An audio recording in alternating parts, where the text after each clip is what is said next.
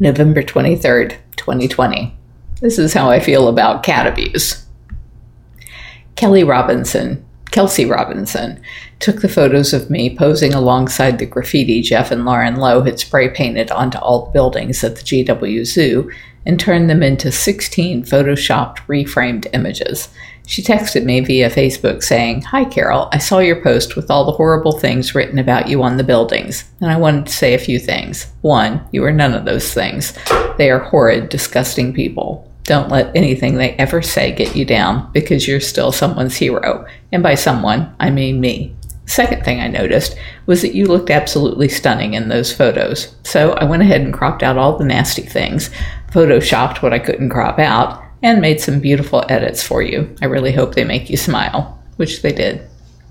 I think this is my favorite of the bunch. It speaks to my feeling about cat abuse. It's a black and white matter and is never acceptable, and I will bring every bit of the ferocity of those impacted to the war. Howie wrote this to Charlie Neff at TMZ, and I thought it was a pretty good summary. On June 1st, 2020, the federal judge gave Lowe 120 days from being served to vacate, including all of the animals. At a subsequent hearing, Jeff Lowe, or his attorney, told the judge that they would be out by October 1st or before. Despite all the time they had to plan the move, we had to give them extra days until October 3rd. In the course of the move, reports indicate they failed to have a veterinarian experienced with big cats present, and one big cat apparently died due to an overdose of anesthesia and failure to stand by with the reversing drug. A lioness escaped. Lowe did not have a supply of the tranquilizing drug, and deputies had to guard the perimeter against an escape and watch the loose cat inside the zoo while our people, who were there, went to a vet to get the drugs. Fortunately, the cat made no aggressive moves and was tranquilized. All of this, in our opinion, shows the incompetence of the Lowes and why they should not be entrusted with the care of animals.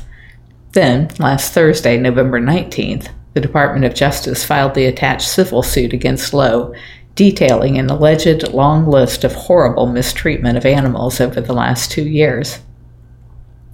Meantime, in what we view as vivid examples of Lowe's lack of character and childish, vindictive personality, they did intentional damage to the property, despite the fact that the court order forbade this, and he attached the order.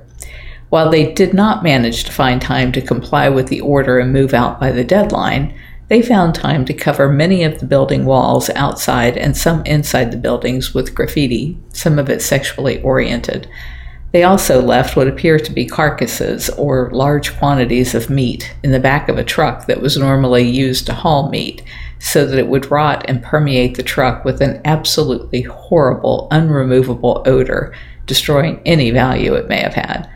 They left an enormous amount of rotting meat outside in various places around the property, creating a smell that was so awful and such volume that it had neighbors complaining until we had it removed.